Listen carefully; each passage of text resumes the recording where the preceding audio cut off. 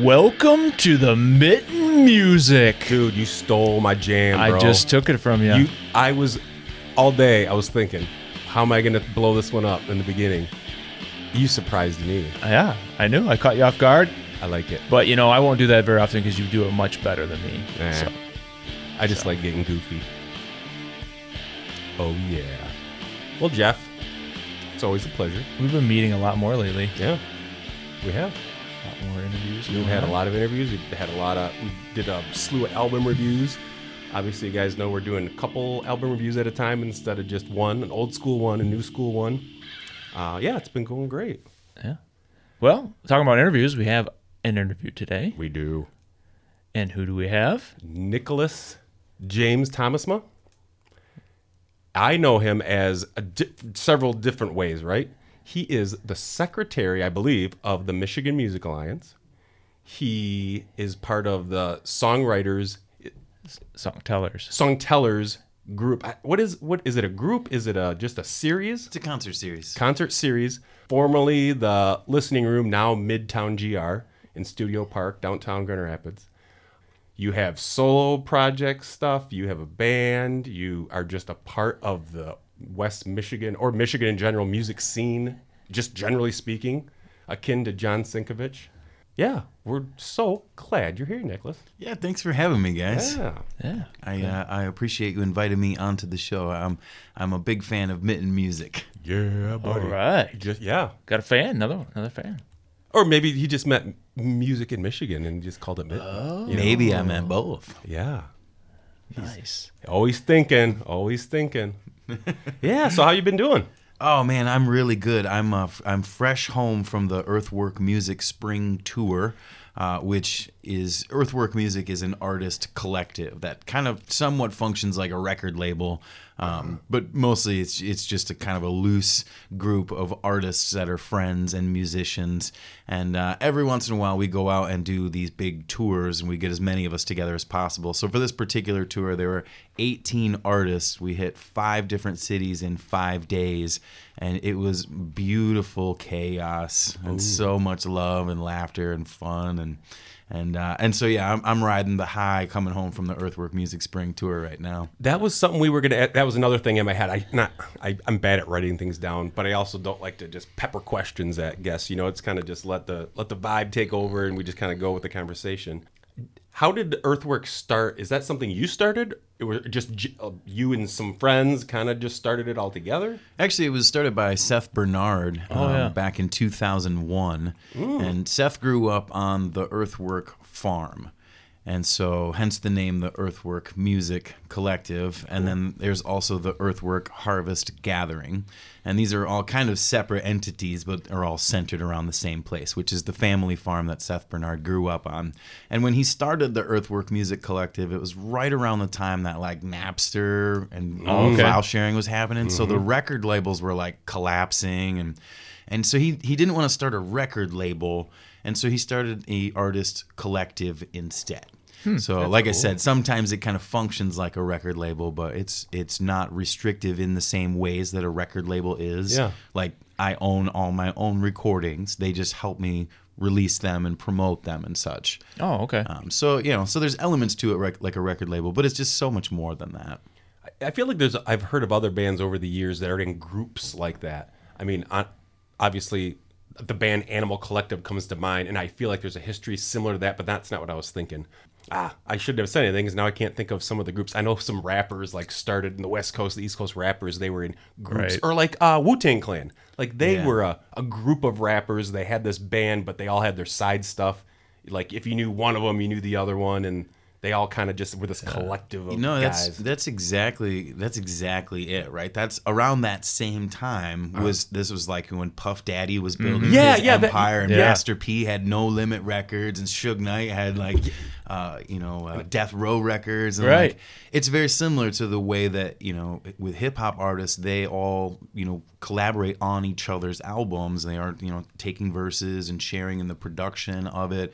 And Earthwork Music is similar in that we have individual groups and individual artists, but there's also a lot of collaborative work that happens together. Right. So So the Earthwork Farm where it started, where is that, the farm at? That's in Lake City, Michigan. A little bit up north of Cadillac. Yeah. I know. Lake City's come up once or twice on the podcast. I go through that every year when I go up north to my parents' place. So cool. The greatest fourth in the north, they claim. Is that what they claim? Yeah. There's a big banner for it. Yeah.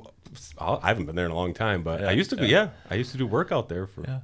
Yeah, that's cool. Well, come on out to the Earthwork Harvest Gathering. It happens in September. It's usually the third weekend in September, and it happens on the Earthwork family farm. Cool. There's about 100 bands or so that play throughout the course of the weekend, and then on top of that, there's all kinds of workshops and jam tents and learning opportunities, community building.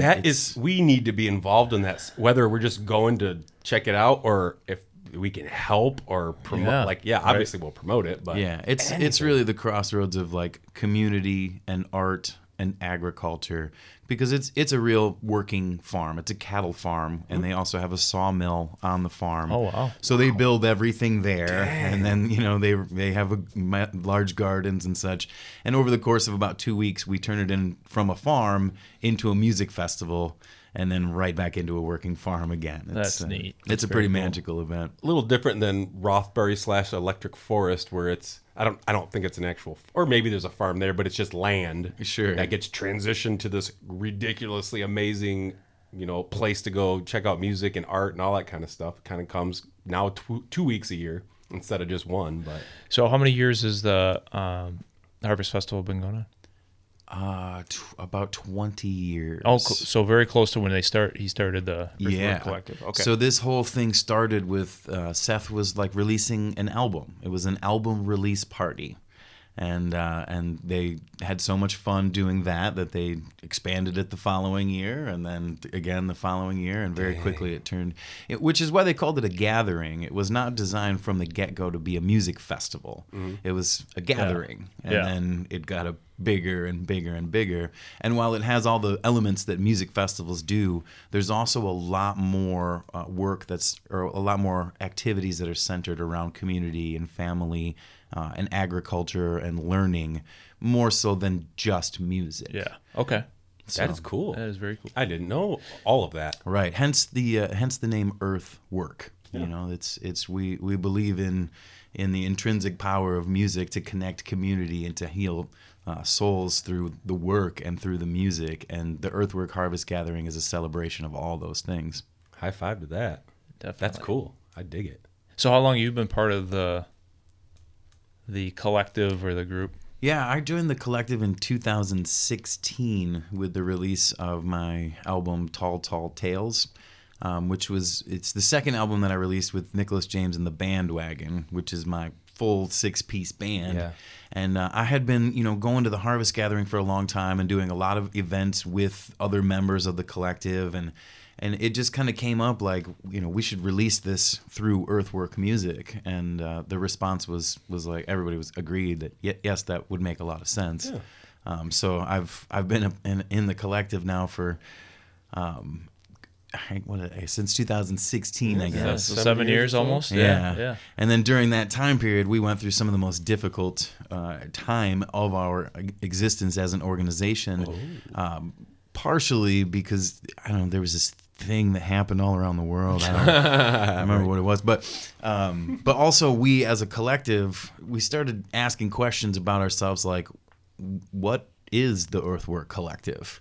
And some people were like, it's a record label. And some people were like, it's definitely not a record label, and so we had to kind of answer that question for ourselves of, well, what are we and what are we doing? And we went through about a 2-year process of coming up with a whole new mission statement and a set of core values and a vision for the future of what we would like to see in our world and what we are doing as a collective with our music and our advocacy and our art. Just thinking about, you're a part of that, and the way you explained it, you have that your band and your solo work. I'm thinking that's a lot right there. What you do, that sounds like a lot. Takes up a lot of time. Yeah. But and I feel like that's just the tip of the iceberg, because you're also very involved with the Michigan Music Alliance, right? Yeah, that also takes up a decent amount of my time, but it's a labor of love. Yeah. And when you love what you do, you don't mind doing the work. And I very much believe in the mission of the Michigan Music Alliance, which, first of all, is collaboration over competition, and then beyond that, they exist to provide music business resources to musicians in Michigan. And I can't think of how many times I have been told that I need to go somewhere else.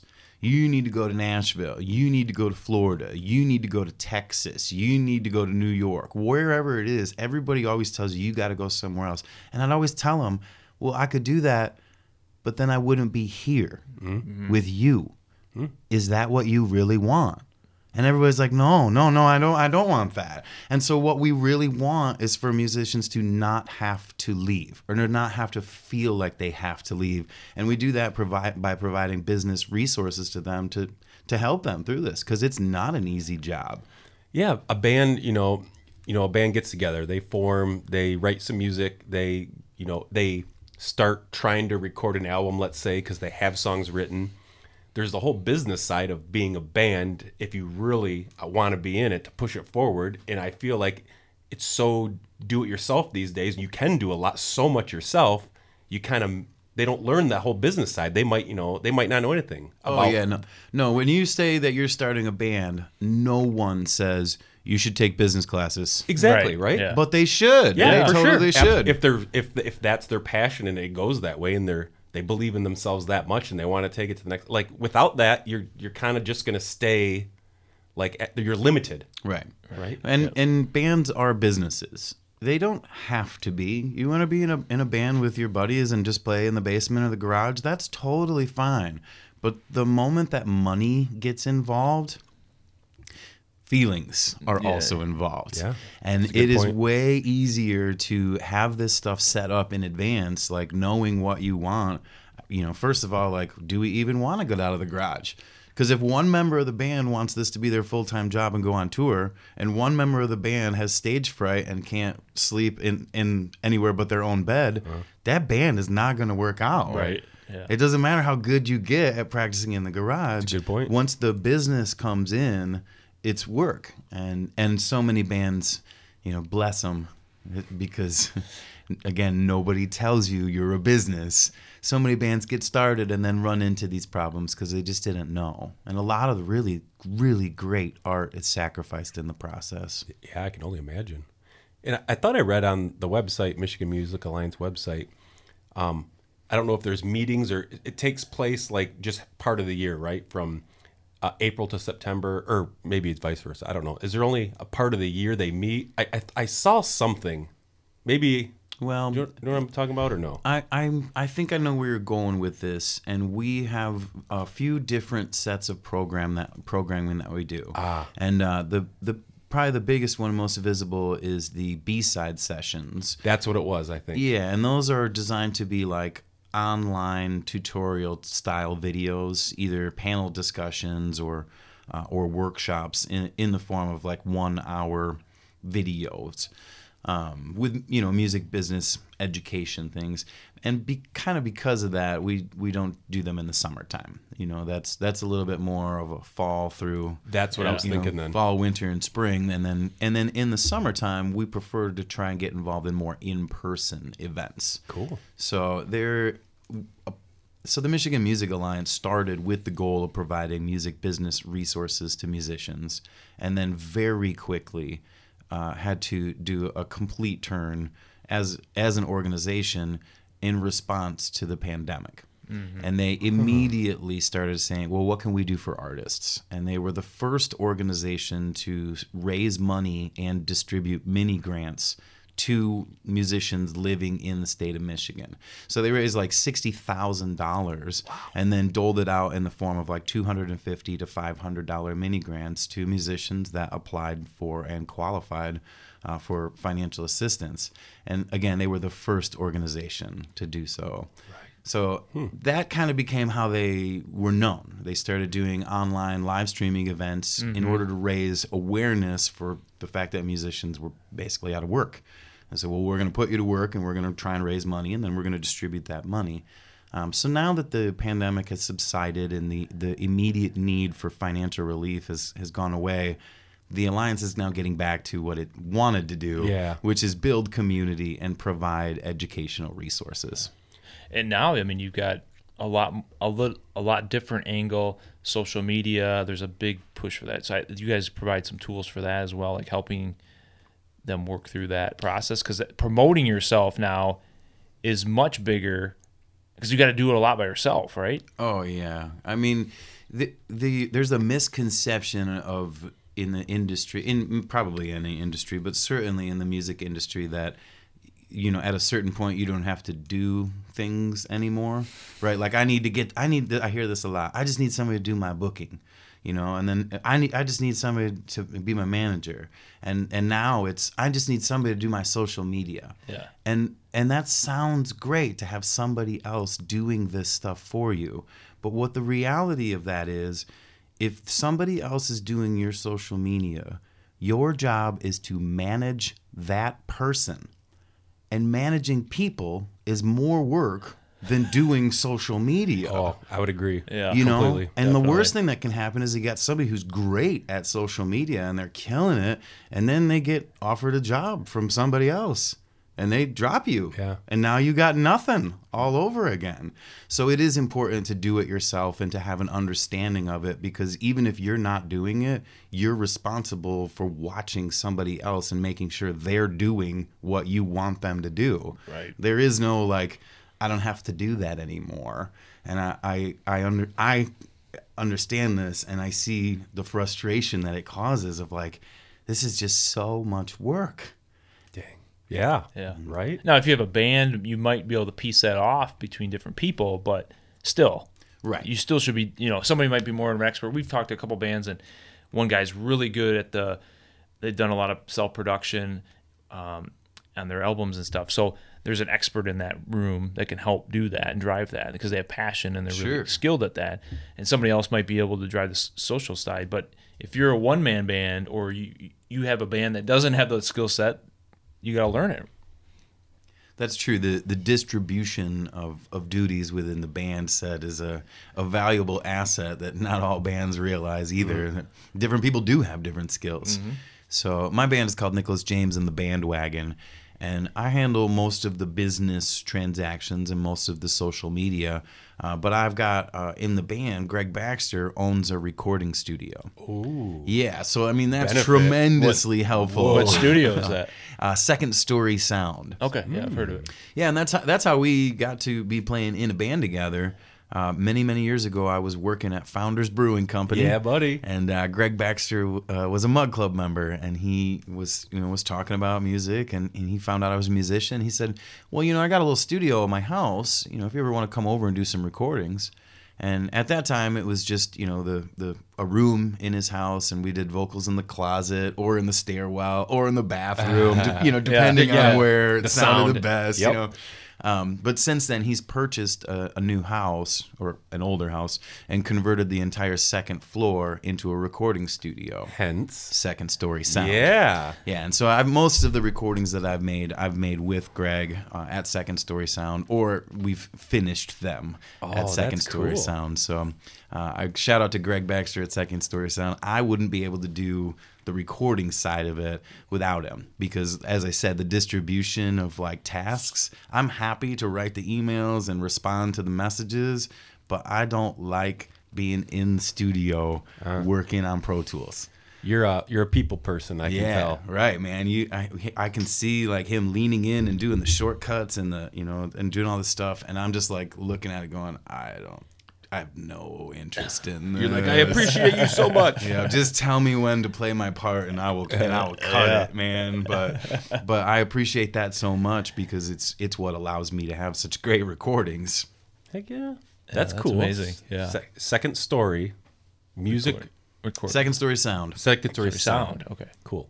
We'll earmark that one. Give him a shout out. That's awesome. Heck yeah. That's cool.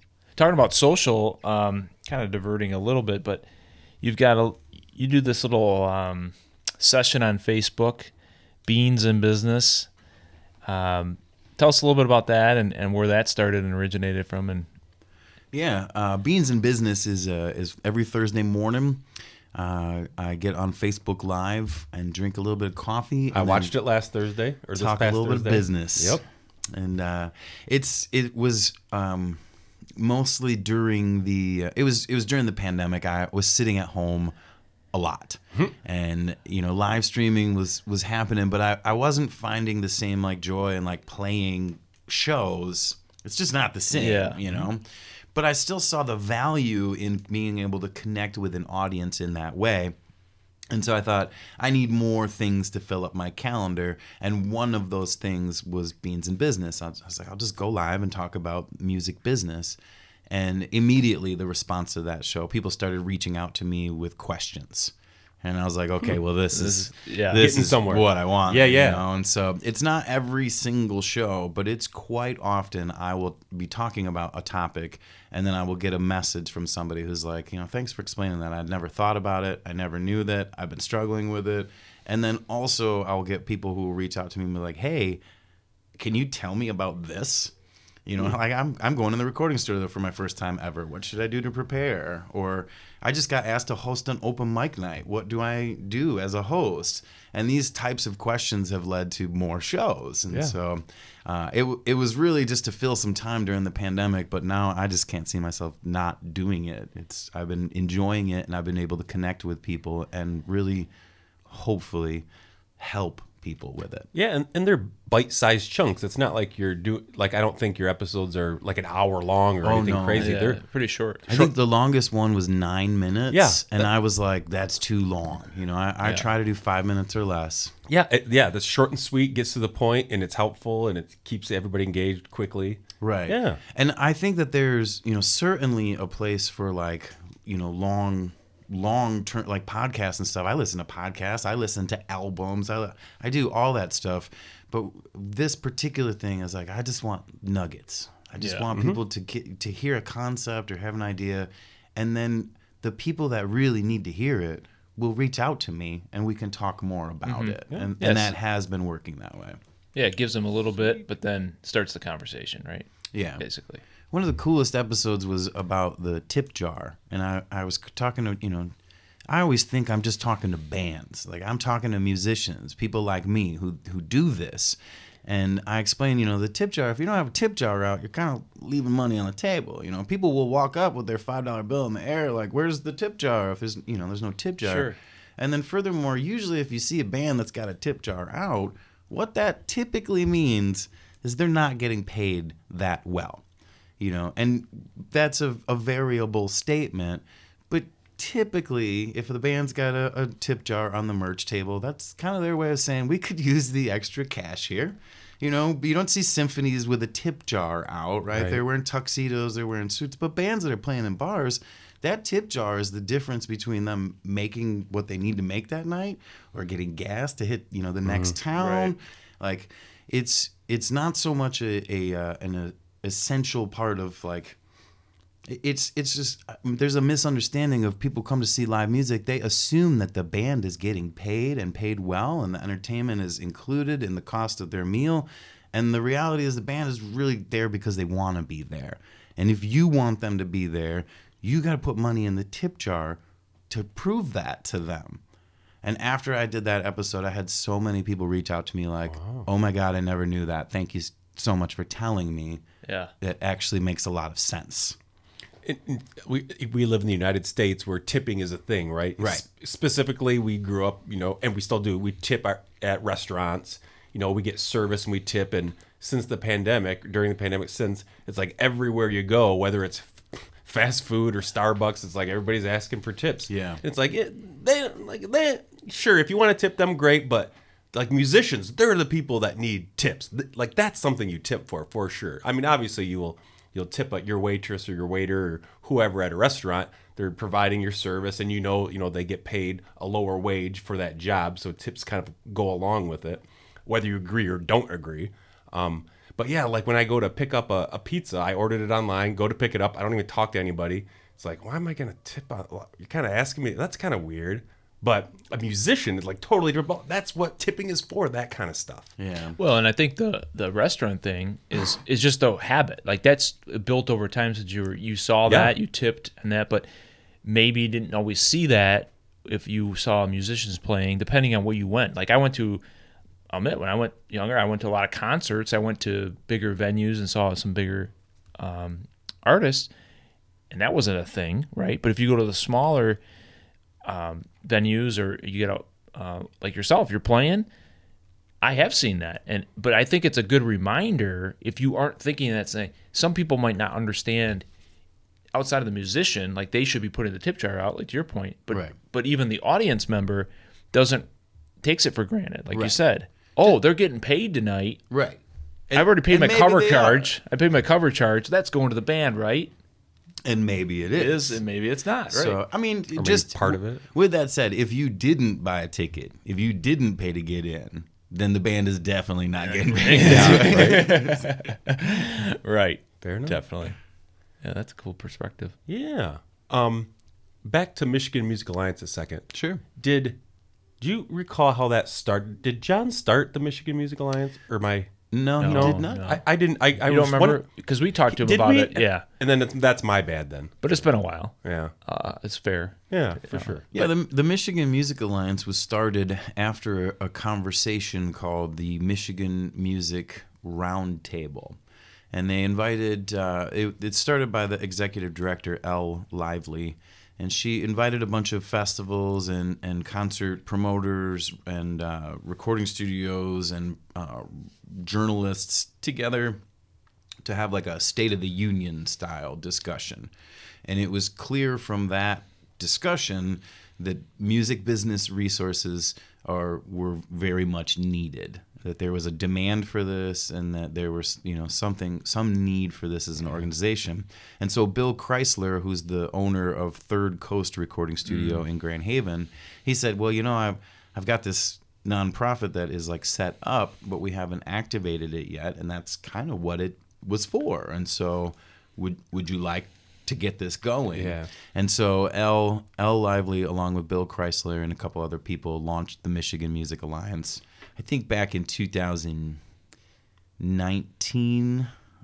And then, as I said, after their first series of the B-side sessions of music education series, it kind of switched into pandemic mode. Yeah. So You jogged my memory. I do. Yeah. Those names sound familiar. I know John talked about them. right, and that's when John got involved. Is more recently, once the alliance took off because of the fundraiser and the Spread the Music events during the pandemic, there was more need for like hands-on assistance, and so they were looking for new board members and additional work. And John, because he's so well connected in the community, and I guess myself for the same reason, were asked to join the board, and it's been a lot of work, but also a lot of rewarding work. Good. Yeah, that's awesome. That kind of springs to mind. I know local Spins Fest comes up in May.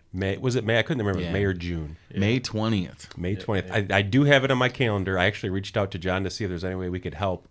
Do you help out at all at the local Spins Fest at all, or playing, or? No. Actually, the local Spins Fest this year is a celebration of female artists in the Michigan music community. Okay, maybe I didn't know that. So I'm honored to not be invited, as I think it's a worthy thing to highlight. Yeah. I gotta be honest. I get invited to do a lot of things, and I've checked a lot of my things off of my bucket list, and it's nice to see a lot of female artists getting more recognition and more shots at the table and more opportunities to play and to showcase what they can do, because music doesn't have genders, right? And female musicians, women musicians have historically gotten the short end of the stick, and it's time for that to change.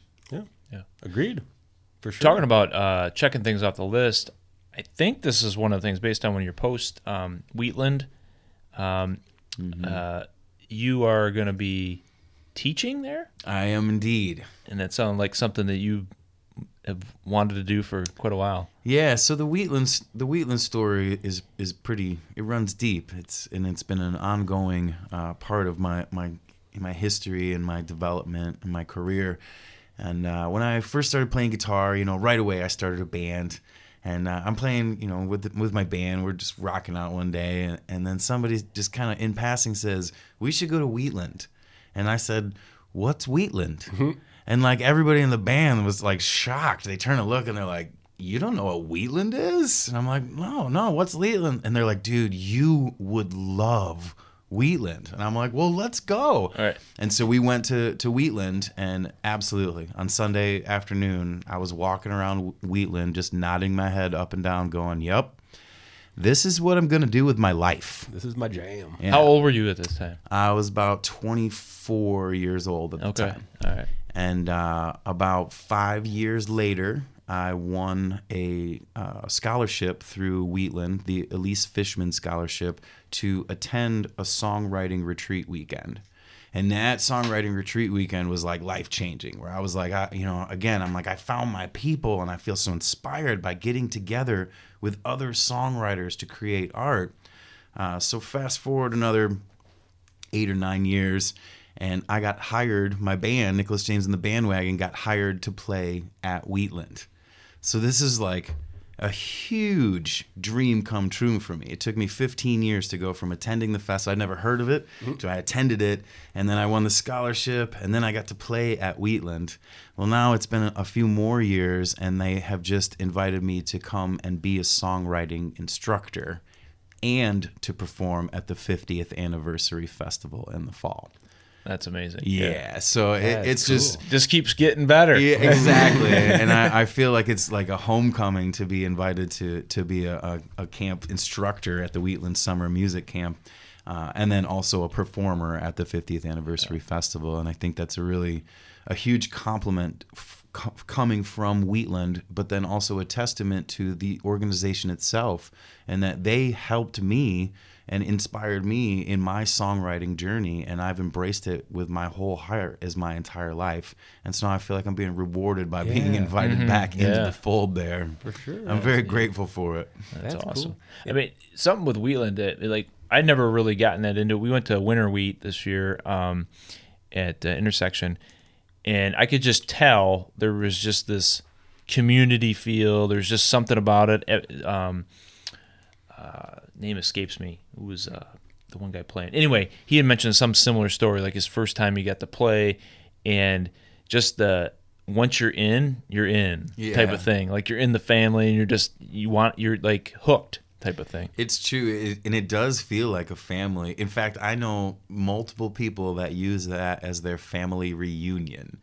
And so it seems a little crazy to think about. There's 13,000 people there. It's just one big old family, but it really is. It's that type of environment that you just want to go back every single year. So Nicholas, brings you back to Songtellers.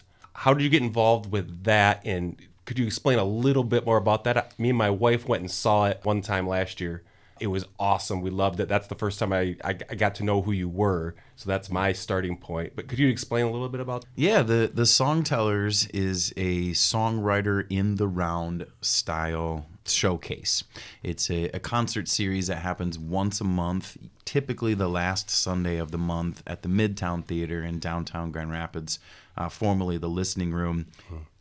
But before that, I actually started it at Creston Brewery about 6 years ago. We're just wrapping up season 5 now, and it was born out of Creston Brewery is not a quiet place, but they had live music there, and I went to go see some live music, and it's pretty loud and rumbly, and then the performer started, and like the moment that the music started, everybody started talking louder. Trying to talk over the music. And I was just kind of like looking around like, man, like I came to hear the music. And so I went on Facebook. I was all pissed off, and I was like, I wish that when the music started at the bar that people would just get quieter instead of talking louder. Yeah. And like the comments in that were like, no way, that'll never happen. Ha ha, you're crazy. And then also, me too. Yeah, no kidding. We come to see the show. And like it was very clear that half the people thought, well, too bad, that's the way it is. And then the other half of the people were like, yeah, no kidding. Like I wish that people would get quiet as well.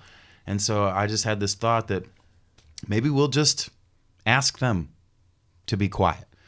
Like we're going to get 3 songwriters up here on the stage, and I'm going to like introduce the show by asking everyone in the room to be quiet. and like maybe they'll be quiet and listen. Let's give it a try. And the very first show was very difficult. People were really struggling to understand. There was a birthday party there with like 14 people, and they just wanted to party and have a good time. But at some point in the show, the whole entire room fell silent. And like from that moment on, everybody got it. Yeah. And it was magic.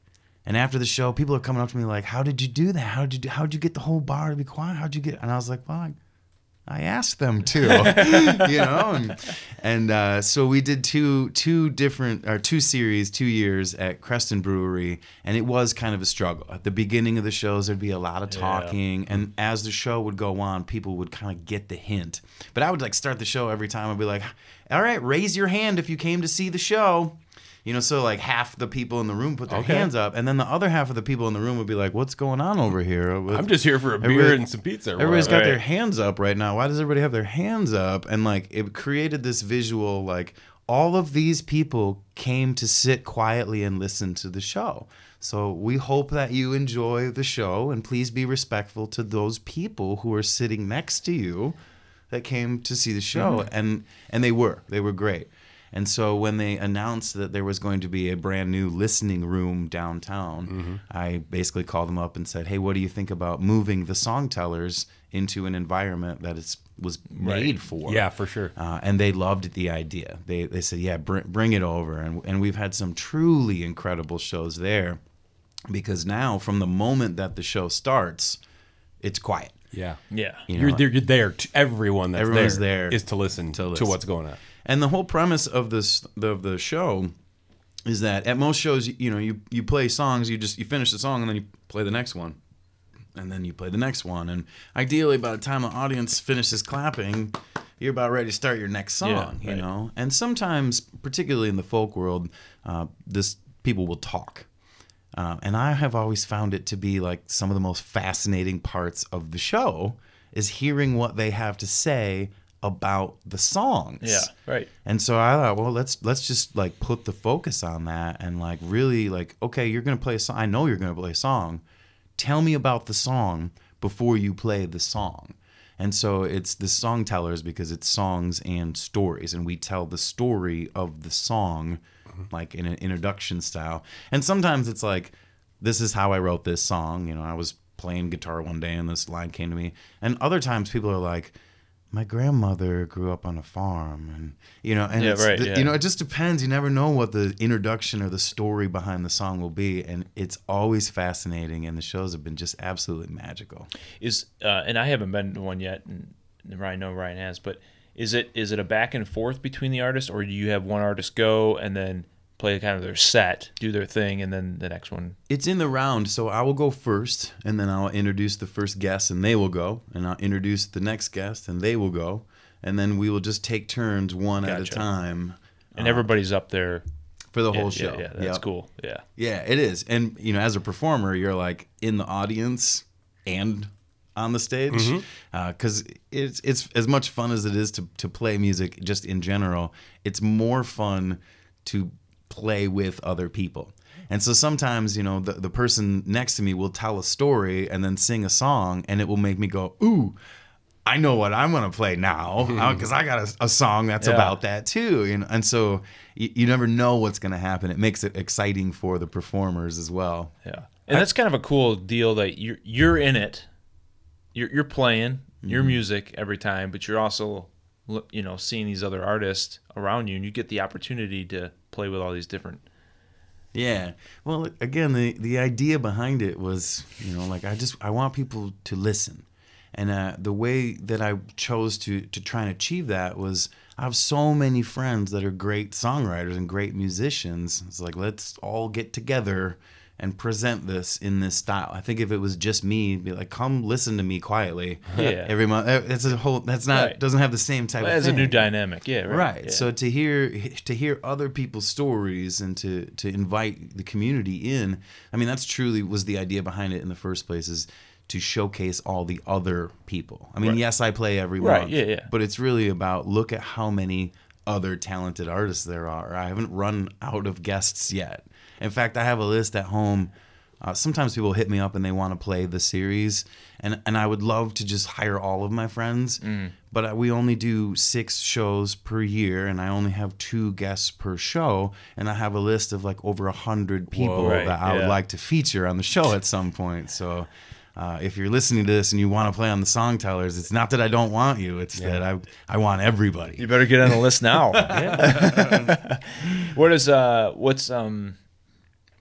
What's the most memorable show you had with that, like with the artists that you've had? It's really tough to quantify the most memorable, but we have had some truly unique performances. One of my favorite guests has been Jim Spalink, and Jim is a traditional Irish musician. He plays a lot of traditional Irish music, but he also composes music as well. But he doesn't sing. And so as a songwriter, inviting Jim in, I was like, I'm not sure what types of stories he's going to play because his songs are more like, instrumental compositions. So I invite Jim Spalink in. He comes, he's got this like harp, he's got a harp, and he's up on stage and I introduce it, I'm talking, I'm casual, I'm feeling pretty good. And I was like, all right, everybody, let's hear it for Jim Spalink. Everybody claps and claps. And Jim goes, it was August 1972. I had flown to Ireland by myself on a backpacking journey, was sitting in the woods, and heard this beautiful songbird. And I thought, I need to capture this song. So 10 years later, I went back. This time, I brought a recorder with me. And I'm sitting in the woods for 3 days. I don't hear this bird. And finally, I hear the bird, and it sings this most beautiful song. And I pull out my tape recorder, and I push record on the tape recorder. And the batteries are dead. Oh, no. That's awesome. So I went home and wrote this. Oh, it's the song of the bird. And I was just like blown away by this introduction to the song. It's like this is not like here's a song I wrote one day. I don't know where it came from. Yeah. Like this, he traveled to Ireland twice he to had capture a story. this. He had a legit story. A So- cool story. That's And even they just say it wasn't true. Just say he did a great job making up the story, right? For the. Oh man. Wow, that's cool. Yeah, it's been really neat to hear where people's inspiration comes from and where their musical background lies and Well, I was just thinking, for every one of my favorite albums or any album I've ever purchased or I listen to regularly, I wish there was like a commentary piece that went along with it that talked about every song, Right. what the lyrics meant, what it meant to them, why they came up with the song, how they wrote it, what kind of story was behind it. Whether it's some death metal album or some country album that I like, whatever I like, it'd be cool to know. And like sometimes you can research online, and there's different sites that kind of break down the meanings of songs, whether they're interpreted or an actual they heard from a person or read an interview or saw an interview that they talked about this song. Like I wish I could have that for all my favorite stuff. So it's so cool to be able to go to something like that and hear that. Yeah, it's I awesome. agree. We when I was growing up, we had a handful of records that we would listen to pretty regularly, and I remember every time we went on a road trip, we would bring along Harry Chapin's Greatest Stories Live on cassette, and Harry Chapin was not only a great storyteller within the context of the songs. His songs are stories and wonderful stories at that, but also he had a way of introducing them that was just remarkable. And I thought it was just great the way that this album featured him, singing songs and stories, but then also talking in between the songs. And so I've kind of in some ways modeled my career after that. That it's, a live performance is an experience. And so the audience, they know that you're there. It's okay to talk to them. Yeah. And I think some performers forget that. Yeah. Right. And it's very much like, hey, Cleveland, how we doing tonight? Right, yeah. Like, it's very superficial. absolutely. Yeah. Like it is actually okay to say like, ooh, my guitar went out of tune on that one. Here, I'm going to tune it real quick. Sorry, guys. Yeah. And be natural and comfortable and let them see you as a human being. And it creates like a comfortable place with the audience where then they're like willing to listen to your stories about, hey, this is how I came to write this song. I feel like I've been to the Stray once or twice and saw some bands play. And I get that vibe where every band I've seen there, a handful of them, they talk a little bit more, maybe because it's the coffee house feel. I'm not sure what it is, as opposed to other places that I could have maybe saw them. They're almost having a conversation with the audience, just talking about A, B, C, and D. Just adds the whole element to why you like them. It's like you hear someone say something offbeat or colorful, and you're like, I like this guy. This is cool. It kind of just pulls you in a little bit more. It feels like you get to know him a little bit more. Yeah, honestly, this podcast, as much as we know some of the music and the guests that we have on, after we talk to them, I have so much more respect, so much more interest in listening to their music, even if it's music that I typically wouldn't listen to. And I hope our audience hears that and listens and builds that, kind of connection, right? You're not going to be able to talk to all these people individually, but if you hear a little bit more about their story and where they come from and the things they're involved in, hopefully, yeah, you have build more connection out there. I hope so too, because I think that's one of the greatest things about our scene is the community aspect of it.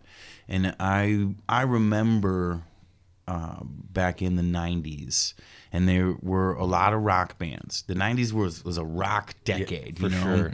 And the music scene at that time, there were a lot of bands that were having like some success.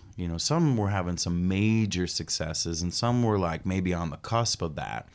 And instead of it feeling like that's great for everybody, I remember feeling that there was some jealousy and there was like some competition and like, I remember one night, there's this band is on stage and their crowd is up front, and the other band is in the back and their crowd is in the back. And when this band finished, they all went to the back, and so did their whole crowd. And and I was like, "What's going on here?" Like, and they're like, "Oh, those guys hate each other." And they're like, "Why? How is this possible that we're in the same scene and we're playing the same shows in the same venue, and there's a disconnect between the crowd and the bands?" Like, okay, I get it. So-and-so slept with so-and-so. Like, right. There's some hard feelings. Or drama. these guys used to be in a band together, but blah, blah, blah. Well, I understand all of that. What I don't understand is competition over supporting. The people that are in your scene, these are the people that are doing the same things that you're doing. These are our friends. And what I feel now is like a complete and total opposite of that. I don't know anybody that's competitive. I don't know anybody that's not willing to be on a show with another band. I swear every band we've had on, they just talk up the other bands that they've either currently are playing with or they have played with, or they want, hey, give a shout out to this band. They deserve it. Tons of it. It's awesome. Yeah, it is. I mean, band rivalries are cool too, but honestly, a community needs to be collaborative and supportive of each other. Sure. And that's really what I see when I look around in West Michigan and in Michigan in general.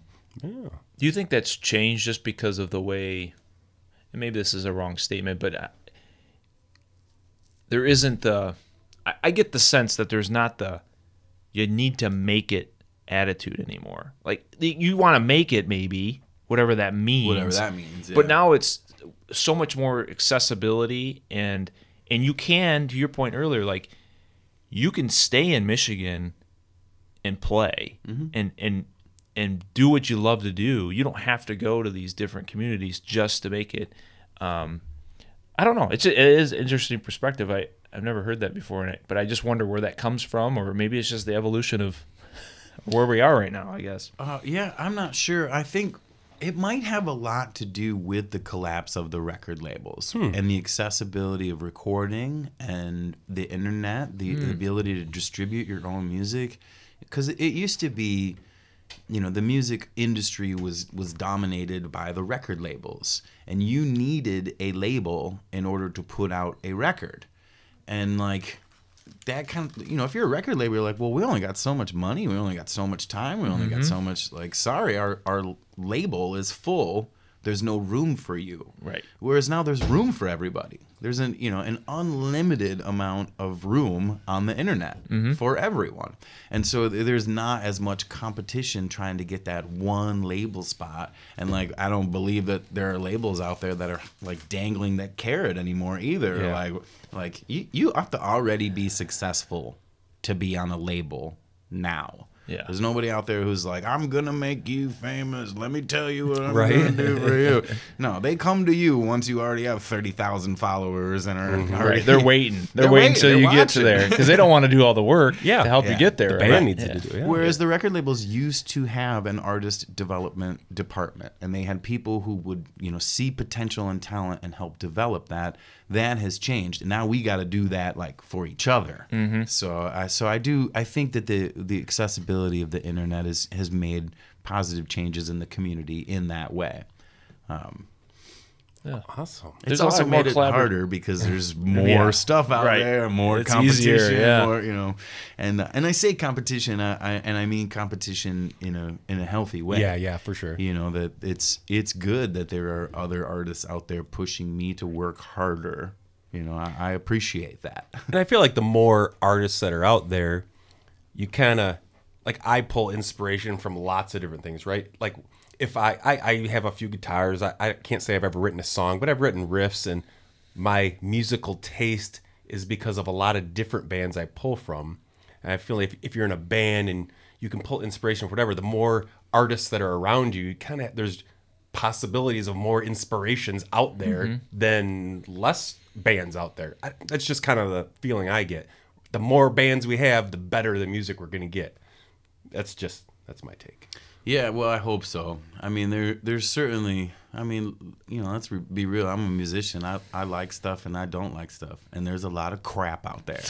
Oh, for sure. But that's fine. That somebody likes that crap. So like, Right. that's another thing is in music, you either like it or you don't. And it is pointless to try and convince somebody that they like something that they don't like. Right. And so just let that go. Like, if people don't like your music, who cares? It's okay. Like, half the people in this world are not going to like it. You don't like everything. So just kind of let that go. And like realizing that, like, it takes a lot of pressure off. Yeah. But still, It's a I good want way to to make good music. That's a great way to look at it. So speaking of like these different bands, give us a feeling. Name a band or two that maybe is a Michigan band that you really enjoy, and maybe a band or two or artist that's not necessarily a Michigan band that you enjoy. Just kind of curious. Or was that a hard question? For some people, that's a hard question. Well, I mean, it's not a hard question to pick a Michigan band that I enjoy. It's a more difficult thing to pick one. Yeah. But I'll shine the spotlight on Deerfield Run, and they're a band out of Grand Rapids. Cool. Alex Austin is the lead singer and songwriter for the band, and he is also a frequent collaborator of mine, and he plays guitar and mandolin and a lot of other things in my band as well. So Deerfield Run is Alex's project, and it's featured. It's like a 4-piece rock and roll band. Cool. And they've got all the elements of like classic rock and modern rock and blues that are kind of all mixed in together. It kind of sounds like if Eric Clapton had played in the band. Yeah. They got this wonderful guitar player, and Alex has this incredible voice. He's a great songwriter, and I don't think Deerfield Run gets enough recognition and press, and it's just such good music. So check out Deerfield Run when you get a chance. Awesome. Thank you for sharing. I will check them out. Yeah, I've heard of them, and I've listened to a little bit of their music. Oh, cool. Yeah. Yep. Always got to one-up me, don't you, Jeff? I Always. That's probably the first time you I'm always digging. I'm always digging. What about a non-Michigan artist? Is there any non-Michigan artists that you really love or enjoy? Well, yeah, there's plenty of artists that I love and enjoy, and when I'm trying to think of like more smaller and local bands because it would be easier. to That's your focus. I mean, that's life, right? basically. I mean, of course, I love Bob Dylan and the Grateful Dead, Yeah. and a bunch of other bands that are from that. But one of my Gosh, I guess I'm not thinking of any immediate collaborators that are coming to mind. I've got friends kind of peppered all over the place. It's all good. Whatever. So I guess I'll take it a step further and just saying influences. And we were talking before the show started. Tool is a band that you enjoy. What other types of bands? I mean, it sounds like you have a pretty broad range. Yeah, I mean, I think most musicians tend to. My music is rooted in singer-songwriter rock, right? So, stuff like Bob Dylan and Neil Young. Folk. I mentioned Harry Chapin and Jim Croce. That kind of 60s, 70s era songwriter rock stuff is really kind of where my music falls into. That's like your core, like your bass. Yeah, but at the same time, my influences are much more than that. I was born in the 80s. I grew up in the 90s. I started playing in a rock band around the turn of the century in 2000. So, when people find out that I'm a huge Tool fan, they're like, really? Yeah. You? That doesn't make any sense. And I'm like, well, here's how it happened. I went to Lollapalooza to go see Snoop Dogg. Oh, yeah. What? And Tool blew my mind. Yeah, right. Yeah, that's there you go. badass. Right. So that's hilarious. He was like, none of this makes sense. That's too funny. That's awesome. Yeah. What Lollapalooza? Lollapalooza was that? Lollapalooza 97. I was going to say late 90s. Yeah. That's cool. Yeah. Yeah. I've never gotten to see Lollapalooza. Really? Yeah. I saw the one. I saw Smashing Pumpkins. I feel like I saw one other one, but Pine Knob I saw at least once. Oh. Yeah, back then it was a touring festival, and now it's just in Chicago. Yeah, You just go to right. Chicago. And at least it's in Chicago, so it's within an easy reach for 3-hour drive or whatever. It could be done. Yeah, for sure. There's so many festivals now, though. It's just I amazing. know, You it's think about back bonkers. then, there was just a few. You had the Vans Tour was another one, or Warped Tour. Warped Tour, yep. And then the Lilith Fair. Lilith Fair, Lilith Fair, that's a good yeah. one. Yeah, female one. And Horde Festival. That was another one. That was a little bit later. I don't recall that one. Yeah. There was only a few all years sorts they of did stuff. that, I think. But, yeah. Cool. Well, Nicholas, I think it might be time to wrap this sucker up. All right. We appreciate you so much for coming out. This was such a great talk. Oh, I learned a lot. Yeah, thank you for having me. You're so visible out there. So where can people find you online and in person? Because we didn't even talk about Founders tonight. I mean, there's just a lot of different ways to see you. Yeah, the easiest way is to find me online, and my website is nicholasjamesthomasma.com. I'm also on all the social media sites, and in some ways, you kind of got to follow me in all the places because all the content is different. I post videos regularly to YouTube. I do live streams on Facebook. I will do reels and stories on Instagram, and so depending on where you're following me, you may get different content, but every month I send out a monthly newsletter that kind of is like a recap of everything that's going on. So you can sign up for my newsletter on my website at nicholasjamesthomasma.com. That's cool because you kind of almost think, if a band or an artist is not super great at doing social media, they're just kind of copying and pasting through all the things. It's the exact same thing everywhere. They make a post and it's all the same post everywhere. But if you got different content going on different platforms, that's cool. That's just more stuff. Yeah, we've kind of learned that over the years, that different platforms want different things from you, right? Like Facebook wants to see your face. Instagram wants to see your art, There's things like that. And so different platforms have different things. And sometimes, if good content is good content, it'll go across all the places and it'll land. But I'm trying to entertain my entertain my guests, and so if you're watching the show, I hope it's an enjoyable show on social media for you. Yeah, that's awesome. Thank you so much. So man. where can we catch you? Any live shows? Anything coming up here with your band or your solo project, or even when's the next Songtellers? Sure, the next Songtellers is April 30th. With Serena Ray and Emily Petersmark. And then we will be off for the rest of the summer. We'll pick things back up in the fall. During the summer, I get real busy at Michigan music festivals. And so you can find me at Wheatland, as we talked about. I will also be at Bliss Fest and Smiling Acres, Buses by the Beach. Buses, yeah, that's a Forest Trail Music Festival, Handmade Music Festival, the Earthwork Harvest Gathering, and a handful of others as well. Whoa. Easiest way to follow is just to look at my website. That is wow. That's a lot. Yeah, one of That's my a friends was lot. like, "Can they even have a music festival without you?" Yeah, right? Dang. And they can. They absolutely can. But I go to as many as possible. Great. Thank you so much, man. Take it easy. Hey, thank you guys. I appreciate you having me on. Yeah, for sure.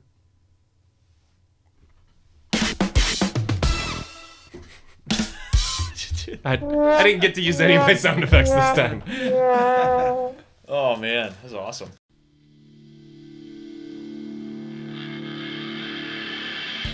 If you enjoyed this episode, check out more episodes on any streaming service out there today, as well as our website. www.themittenmusic.com. You can also find playlists and concert listings there too. Check us out on social medias, Facebook and Instagram.